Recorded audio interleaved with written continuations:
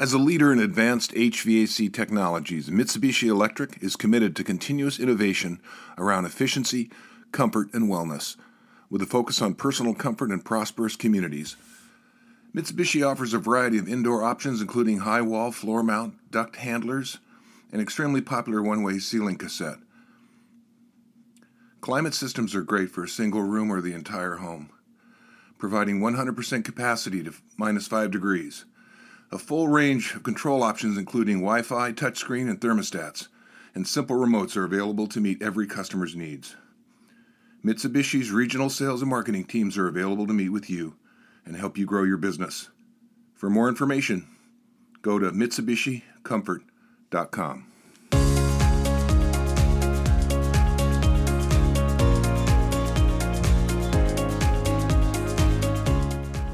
Brigham Dickinson is owner and founder of Power Selling Pros, the company that powers your customer experience with call handling training and coaching for thousands of companies in the home service industry. He is also an owner of Booked, a night answering service for hundreds of companies in the home service industry. Also, AthleCare, a sports recovery company for athletes. Welcome, Brigham Dickinson. Good morning, Mark Madison on Books and People. This morning, I'm super excited about having our guest, Brigham Dickinson. How are you, sir? Very good. How are you, Mark? You know, I'm doing really well. As I said before, good as gold, right as rain, cool as a cucumber. But I've been racking my brain trying to figure out when and where we met. Do you remember? Yeah. So I'm the fan, and you're the superstar. That's basically how it begins. I was working at Arctic Air as a lead coordinator over 20 years ago in Chico, California.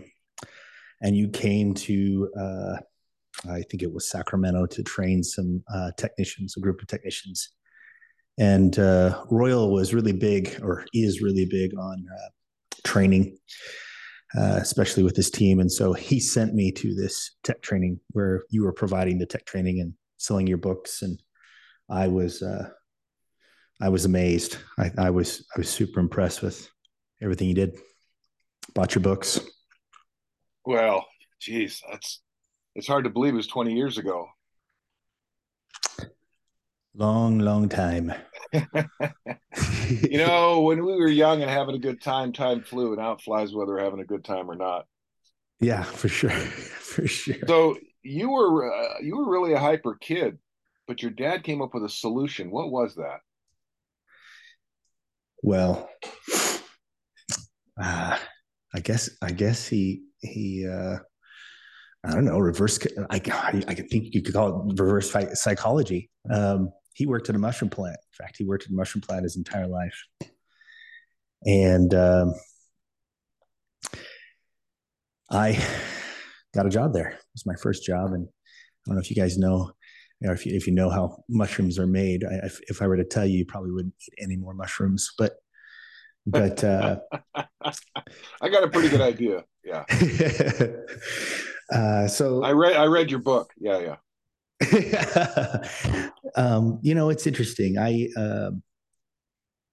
got this job. It was on Fridays and Saturdays, and it was right after school on Fridays, and then throughout the day on Saturdays. And it was fine. I mean, I would clean up chicken poop after harvesting. Everybody else would go in and harvest the mushrooms, and then all that was left was chicken poop on the ground. And these were football-sized rooms. And it was very humid. That's how they grew the mushrooms, with a lot of humidity. Right. And I would get on my hands and knees and spray underneath the trays in these football-sized rooms. Before I got on my hands and knees, I had to scoop it out by the shovels full. So shovels full first, and then hands and knees second, spraying it out with a hose. Wow. And it would take all day, about 6 hours. And you were how old? 16. Yeah. That's a humbling beginning right there.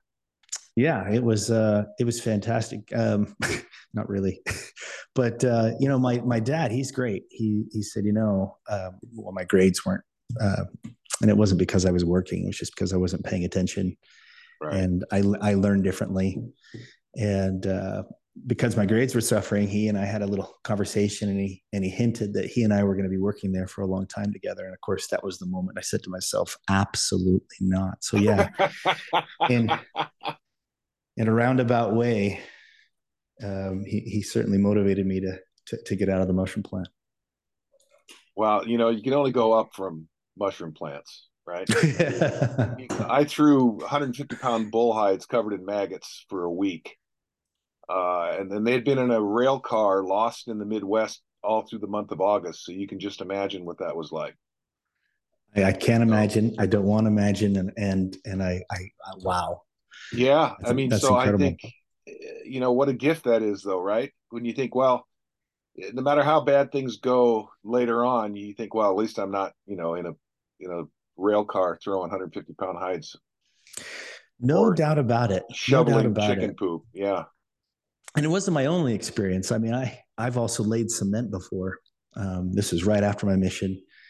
I was with a bunch of guys there, many of them, and of course, nothing against the line of employment, but for whatever reason, there was a lot of ex-convicts that were working on the team. One that just got out of jail working right next to me. And I'm sitting there, and remember, I'm right off my mission, so I don't swear, right? Right. And so I'm pushing this cement around, and then finally this guy next to me says, "Dang it, Brigham, you got to swear at it, make it yield." And I thought to myself, wow, this is not the job for me. How did I get here? Standing next to a convict, having him swear at me. Yeah.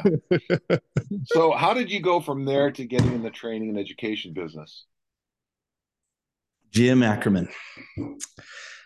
Jim Ackerman owns Ascend Marketing. He's written several books. He's a fantastic marketer, great writer, and he owned a coaching company, a marketing coaching company. And I did that for 2 years. Had a great experience with Jim, learning to use my head, right? Work smarter, not harder. Right. And interact with people. What was cool about Jim is that he had everything you could possibly want to know about marketing in his newsletters. He'd write newsletters every week. And what I did is I just sat down and studied those newsletters over and over and over and over again. In the beginning, I did some sales types of things, but I asked Jim if he'd allow me to be a coach, and I was the youngest coach he ever let coach. And started coaching companies. One of those companies happened to be Arctic Air, Royal Hockley, Chico, California. And that's how Royal and I met. Wow. So hardwired into your DNA is this overwhelming, almost an obsession-like willingness to study, to really, really do the homework. I mean, I would say to you, obrigado. And most people don't know what that means, but you know Portuguese. Yeah. I served a mission in Brazil for 2 years. There's a funny story about that. It's pretty good. Is it in the book? Because I read it. As a matter of fact.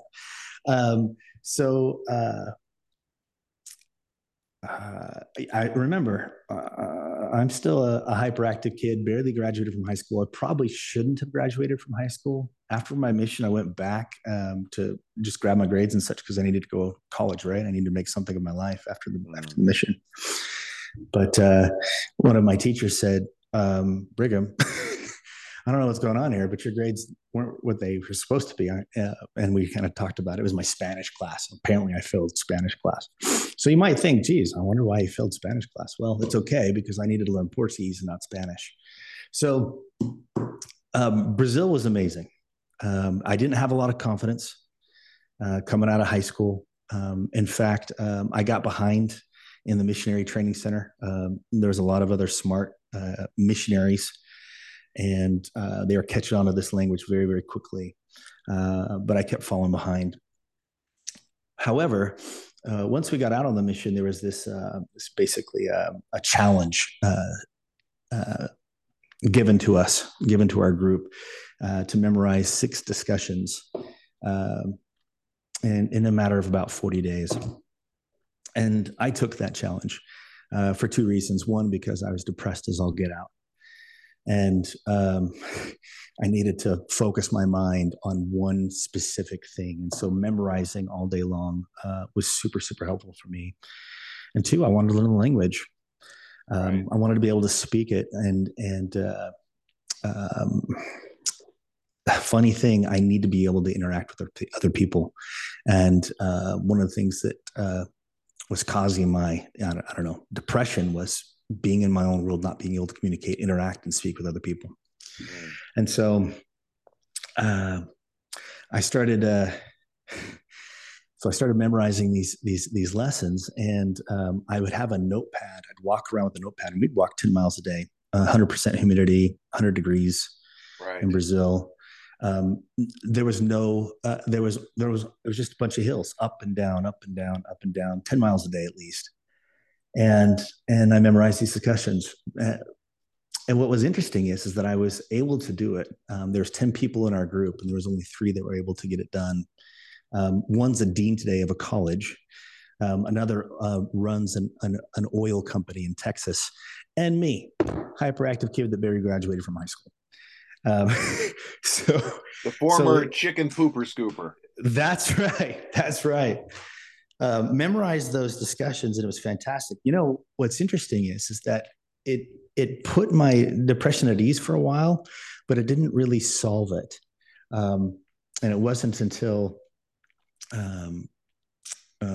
about 3 months into my mission. In fact, there was a day I said to myself, dude, I'm done. I'm done washing my clothes in a bucket. I'm done with this heat. I used to cook my breakfast in like this frying pan on top of there's a coffee can that my associate basically put holes in the bottom of this coffee can. Of course, we don't drink coffee. It was empty, right? But he threw alcohol on the bottom and lit it on fire, and then he pulled a pan out, kind of like MacGyver, right? Right. And he cooked his eggs this way, and he said, hey, this is what we do. And I just thought to myself, this is ridiculous after about 3 months. I can't do this anymore. Plus, I still struggling with the language. It wasn't easy, right? Just 3 months in, but there was a family that we went to, and this family, there was a gal, I think she was about 10 years old, and I walked into to that home thinking to myself, okay, I'm done, until all of a sudden she began to interact with me, and I thought, wow, this is kind of cool. At least somebody begins to understand me, and the rest of the family began to interact with me as well. But it was this gal that was taking the lead. And so I did the best 10 I could. years old. Oh yeah, for sure. So she and I connected, and then the rest of the family began to connect. And then next thing you know, as I just did my best to articulate every word and just share with my heart how I felt about what I was doing there in Brazil. After I was done, I just asked, hey, how do you feel? And she couldn't say anything because the tears started streaming down her eyes. And I began to realize in that moment, holy cow, she didn't just understand what I said, she actually felt it. And then I looked at the rest of the family, dad and mom, and they were all feeling it. And I left that house converted, truly converted for the first time. Firm new resolve. Yeah. Didn't care if I was washing my clothes in a bucket. Didn't care if I was walking around in 100-degree weather. Didn't care if I was cooking eggs on a pan, a coffee can. I didn't care. What I was doing and who I was doing it for was more important than me. And I was able to put that depression away for good after that. You found some meaning. Yep. Yeah. And you talk about Man's Search for Meaning, Viktor Frankl, in your book. I think a lot of great authors do. I certainly have in the past multiple times, and explain to my subscribers exactly who Viktor Frankl was.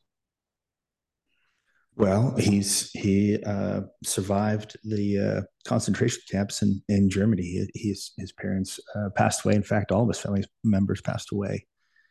And I mean, he was in the depths of despair, and yet he recognized in those times, or during those times, that he could choose his own response, that he could choose to be happy, he could choose to be positive. And it was that choice that helped him survive long after the war was over. He was in 3 different concentration camps, lost his wife, his parents, his sister. But the one thing he realized the Nazis couldn't take away was his ability to respond to what was happening to him. That was the freedom that he found in that. He also, nobody talks about this, and I don't know why, but he also at night practiced something he later called logotherapy, which is basically visualization. He imagined being back in Austria, speaking to thousands of students.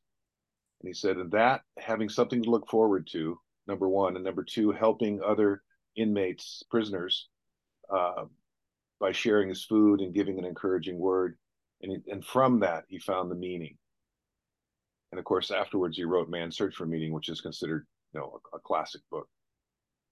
And I loved that passage in your book because, well, I love the whole book. I couldn't put it down. I read it in 2 sittings. And so, but it's not your first book, it's your third one, right? That's right.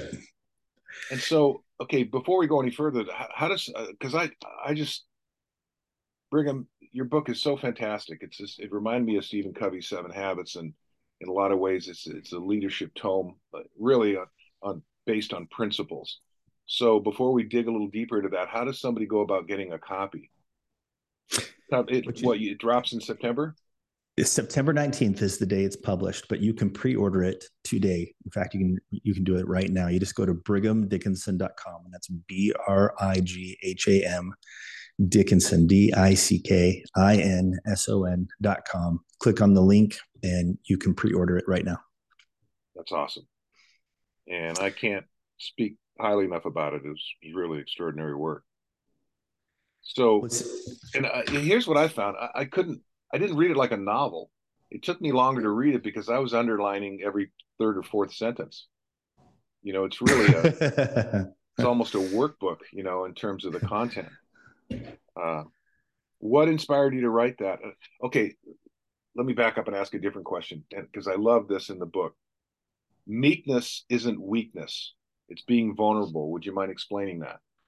Yeah. So it's cool that you brought up Viktor Frankl, because and this is one of the most important elements in the book, and that is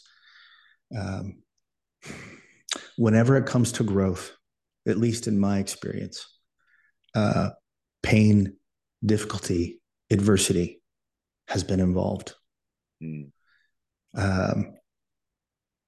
Recognizing something about me that must change in order to move forward, in order to progress.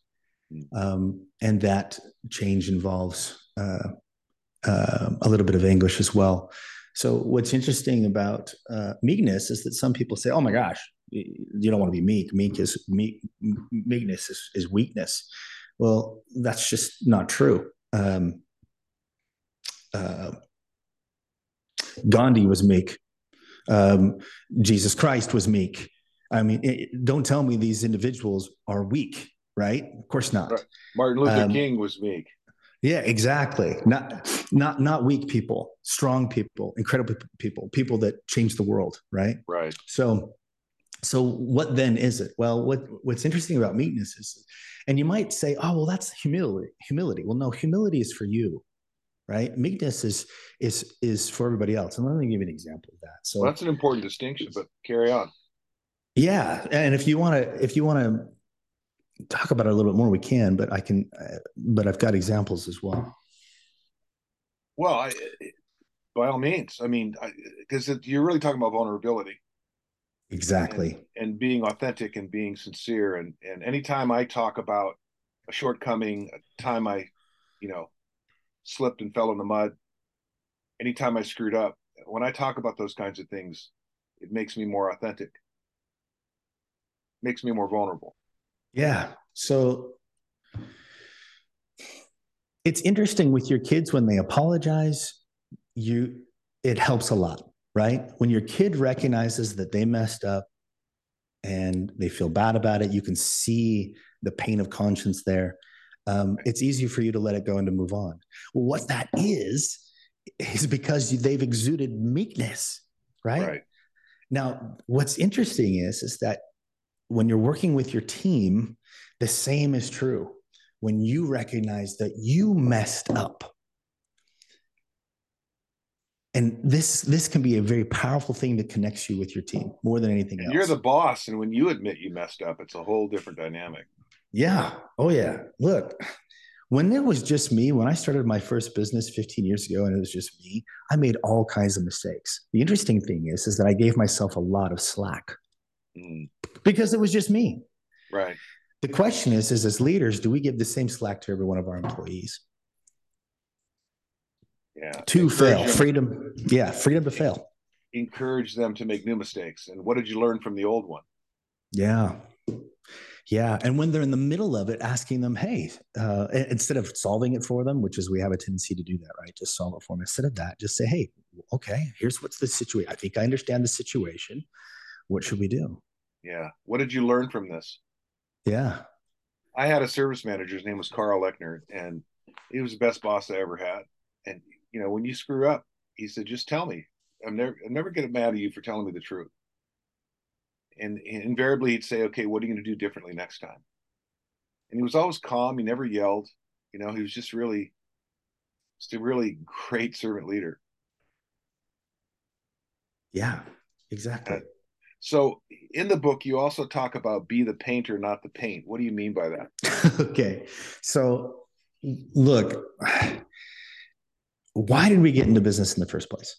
Why do people get into business? Do they get into business to create themselves a job where they're working 80 hours a week? Of course not, right? This is not the reason why we start a business. If this is why sometimes we start a business and we stop it and go and get a job because we find that it's actually easier than starting a business for the first 5 to 10 years. Right. Especially when you're doing it the right way. The fact of the matter is that we get into business for ourselves so that we can gain freedom, not just over our finances, right? Because that's important. We want to gain freedom over our finances, but we also want to gain freedom over our time. Right. All right. And so in order to do that, you've got to stop being paint. In other words, you could be part of an incredible tapestry, right? It could be just this beautiful thing. You could be doing something just beautiful for customers on a regular basis. That's fantastic. But the problem is that the minute you keep doing that, right, you're stuck there. You're stuck for the rest of your life until you decide you're not paint anymore. Instead, you're the painter. Right. Now, the cool thing about being the painter is that you can paint tapestry after tapestry, right? Painting after painting. And they're beautiful and they're amazing and they inspire people, right? It's fantastic. But the thing is you have the freedom and the ability to continue to create. I think that's what we were born to do. I think we're hardwired to create things, especially entrepreneurs. And so when they start a business, they're in it, right? They're in the thick. They're doing everything. They're playing every role. And the hardest thing for them to do is to scale past themselves, right? And the way that you do that is you begin to delegate, right? That's a perfect segue into my next question. So I have a simple philosophy of leadership, and that is soar with your strengths. What's the best and highest use of your time? Yes. And then when you find out what you're not good at, you delegate those things to people who love doing the things that you're not good at. But in the book, you talked about delegation, specifically sticky notes. Would you mind explaining that? Yeah. So the goal is to create a 20-hour work week. And I don't want anybody to get caught up on the specific time. Okay, 20 hours. Look, it could be 20 hours. It could be 10 hours. It could be 5 hours. It could be 2 hours. It could be 30 hours. It doesn't matter. What matters is that we use less time working in the business as opposed to on it. Right. And start working on it. Right. So, and everybody says that whenever you go to a training, they say, hey, you need to start working on the business as opposed to in it. Well, as a business owner, in fact, I've got 3 businesses, telling somebody to work on it as opposed to in it. I mean, you might as well be speaking Greek because nobody knows how to do that when they've never done it before. Right. Right. So you could tell somebody that till you're blue in the face. They're not going to do it until they figure out how. It took me 15 years to figure out how for the first time. Then after that is a whole lot easier. right? But here's what you do. You basically just write down everything you do, every responsibility, and you write that responsibility on a sticky and you put it on the wall. All right. You should probably have, by the time you're done with this, 20 to 30 stickies on the wall. And then what you want to do, and this is the difficult thing, I want you to take the one task you are not willing to give up out of the 20 to the 30 that you've got on the wall. Only one. Now, once you take that one, you put that on your desk, you say, I'm keeping this one. This is the one I want to do. Even if I wasn't being paid to do it, this is the one I want to keep because I'm so good at it and it fulfills me. Great. Then you take two more that you got to keep doing for a while, because even though you're good at it, right? You're probably not the best at it, but you're good at it. Take those two, and you keep them, right? In fact, there might be a couple of others that you absolutely have to do for a while, but all the others, you want to decide who in your organization can take on these responsibilities. Now, the reason why this is important is because I do a lot of work with dealers. In fact, I do a lot of dealer training, and I don't know. I'd say I've probably been in 500 dealerships throughout the United States. You talk about residential home services contracting. That's right. The only reason why I say dealerships is because that's the way OEMs addresses them. But yes, for contractors, right? Tons and tons of shops, and I find that the owner, the owner's doing a ton of work, right? 70, 80 hours a week. Their hands are in everything. When I go there, I do some tag teaming with the technicians. And the reason why I do tag teaming with the technicians throughout the day is to help the technicians and such, but also to identify talent. Right. Amongst an owner's team. Now, while I'm there identifying the talent, I have a meeting at the end of the day after having done basically tag team with 6 or 7 different technicians, just watching them perform in the customer's home and also interacting with them. And I say, hey, this individual, and this individual, these guys, these could be potential leaders. And the reason why this is important is because we want to continue to challenge our team. We have a tendency as business owners to lose our most talented individuals because we're not continually challenging them. They find challenges elsewhere if we don't challenge them. Okay. There is no such thing as status quo for them. They want to continue to grow, continue to learn. And so these individuals need something new, something different on a regular basis. And so the way that you do that is you take a look at those stickies that are still on the wall. Don't you dare take them off the wall. You take a look at those stickies on the wall and you have regular meetings with those individuals that are potential leaders. And you ask them where they see themselves in the organization in a year, in 2 years, in 3 years. And then what you do is you begin to offload each one of those responsibilities that are currently yours to them. And you begin now to you're hold going them. From 80 hours a week down to 50 or 40. That's right. And moreover, you're doing the things that you're good at. You're soaring with your strengths and you're delegating your weaknesses. That's right. And you cannot do that, right? You cannot do that until you're willing to get out of the limelight. And here's what I mean by that. And if I'm jumping ahead here, just let me know, Mark. But you better go fast because we got about 3 or 4 minutes left. So here's the thing. That's hilarious. So the thing about being in the limelight is that we love being heroes. We love being the person that takes care of everyone and everything and solving every problem because it makes the day go fast and just living that life of urgency is so fantastic and wonderful. And being exhausted, oh my gosh, where did the time go? The problem with that is that it is in fact exhausting and it will burn you out and it will wear you down and you will suffer and your company will suffer and your people will suffer because they all rely on you to get things done. So the first thing we need to do if we're going to be effective leaders, if we're going to scale our business beyond ourselves, is that we've got to choose to stop being the hero and let our team be the hero. We've got to choose to get out of the limelight and let them jump into that limelight and face the music, the goods, the bad, the highs, the lows, and help them grow as we've grown. And while you do that, remembering the window and the mirror, when it comes time to take the credit, you give it away. Comes time to take the blame, you look in the mirror. Oh, yes. And you allude to that in the book, but that's one of my favorite principles, because it's so simple. You know, the first great general that demonstrated that was Robert E. Lee. And, at the end of the Civil War, he said, "This has all been my fault. Why we lost," which simply wasn't true. But Yeah. perception's everything, right? So before we run out of time, why was 2009 an important year for you?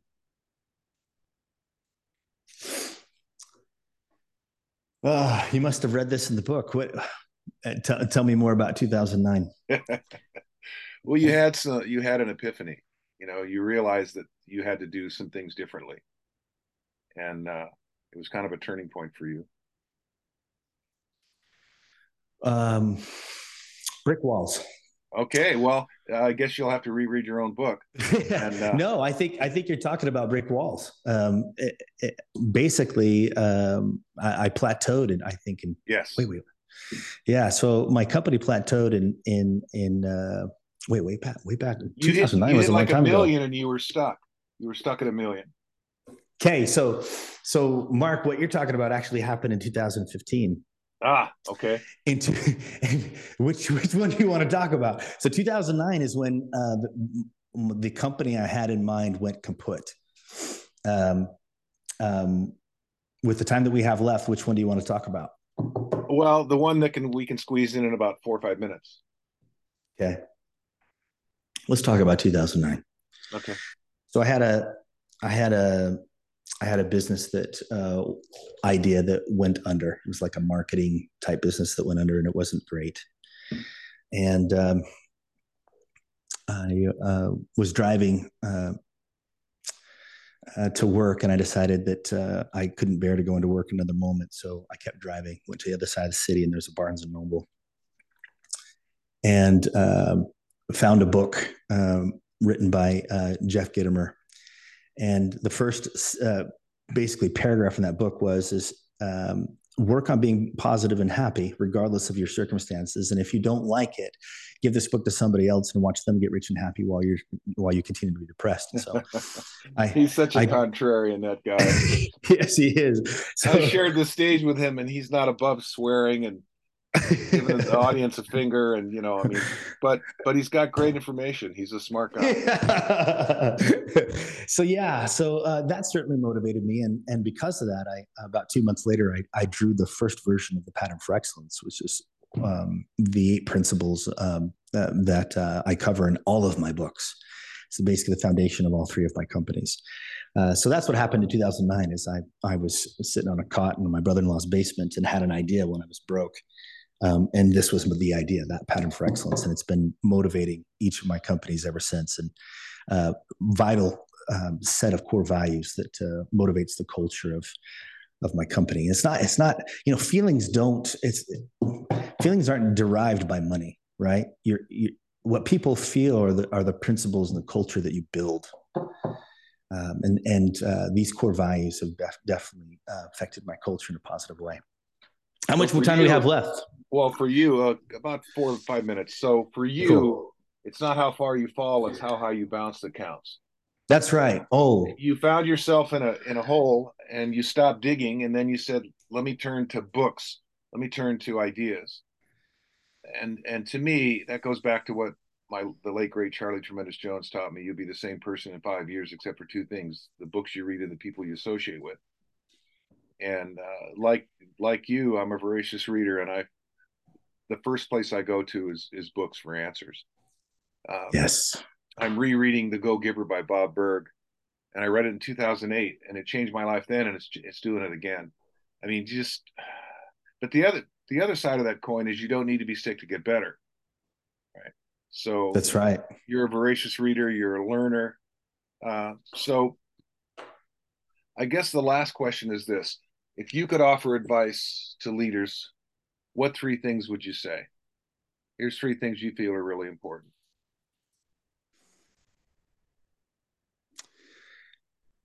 You need to make the transition as a leader. from proving yourself to giving of yourself. When we first start our careers, we are constantly proving ourselves. Hey, look at me. I can sell. I can make a difference in your life. You know what? You're constantly proving yourself, whether it's sales, whether it's a product, whether it's whatever it is, you're proving yourself, right? You're trying to get the job and show that you do great work, basically. That's great. That's fantastic. And what's interesting is that proving yourself can get you in a position where you begin to lead. Well, the moment you begin to lead other people, you need to stop proving yourself, right? Instead, you need to start giving to them and help them get where you are, right? And some people might be afraid of that, but you should never be afraid of that. Never be afraid of people getting better, because the better they become, the more you can grow, right? The more effective you are at growing other people and helping them become their best selves and working at an autonomous level, the more freedom you're going to experience. Because they're empowered. Yeah, exactly. And you'll begin to find fulfillment by the way that they grow. And especially when they say, oh my gosh, you changed my life. You changed my life. And when you receive that, just let yourself receive that. You're going to be far more fulfilled by giving as opposed to continuing to prove yourself as a leader. So make that transition as a leader, giving of your time as opposed to proving yourself, right? And of course, that's covered in the book. And in fact, the book is called Something to Give. So that would be number one. Number two, get yourself a coach. I have a coach. I own a coaching company. I am a absolute believer in coaching. In answer to your question about 2015, we hit $1 million. We plateaued. We hit it again, and I ended up hiring a coach. And that coach made me turn off my phone, sat me down, and just started asking you the hard questions. Yes. What do you really? Part. Yeah. What do you really want to do with your business? Well, this is what I want to do. Cool. How are you going to do that? Well, I'm going to do X, Y, and Z. And it was amazing that he continued to ask how for days, literally for days, until I was very, very clear on what I was going to do. And he helped me transition from proving myself to giving. Absolutely. Sometimes a great coach can put a rock in your shoe in a huge way. I had coffee with my high school basketball coach, and I hadn't seen him in 30 years. And I told him, I said, one game, I went off in the third quarter, hit 5 shots in a row, and the other team called a timeout. And the only thing you said in the timeout was this, and it literally changed my life. Mark's hot, get him the ball. Now, come on. That's so simple. Of course you would say that, but he was the only coach that ever did that. And that had he's 84 years old now, and it was so great to see him. I hadn't seen him in 30 years, but this is the same guy who flunked me in high school English. And I ended up giving him a couple of my books while we had coffee in Arizona. And he just shook his head and said, wow, I had no idea. And I think one of the important things is going back to those coaches and saying, thank you, coach, for what you did for me. Yes. So my question to you is, have you written that coach a letter thanking him for all the things he did for you? Oh, for sure. I figured you would. I just had to ask. So we got a minute and a half. So closing thoughts. We started this conversation, or at least towards the beginning of it, we talked about meekness.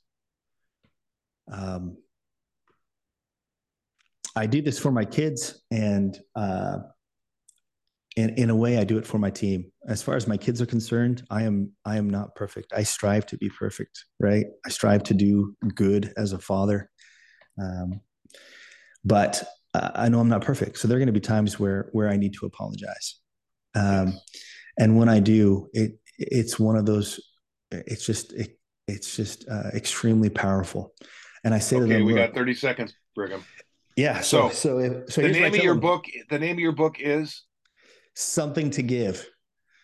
Something to Give. Get it. They can pre-order by going to Brigham.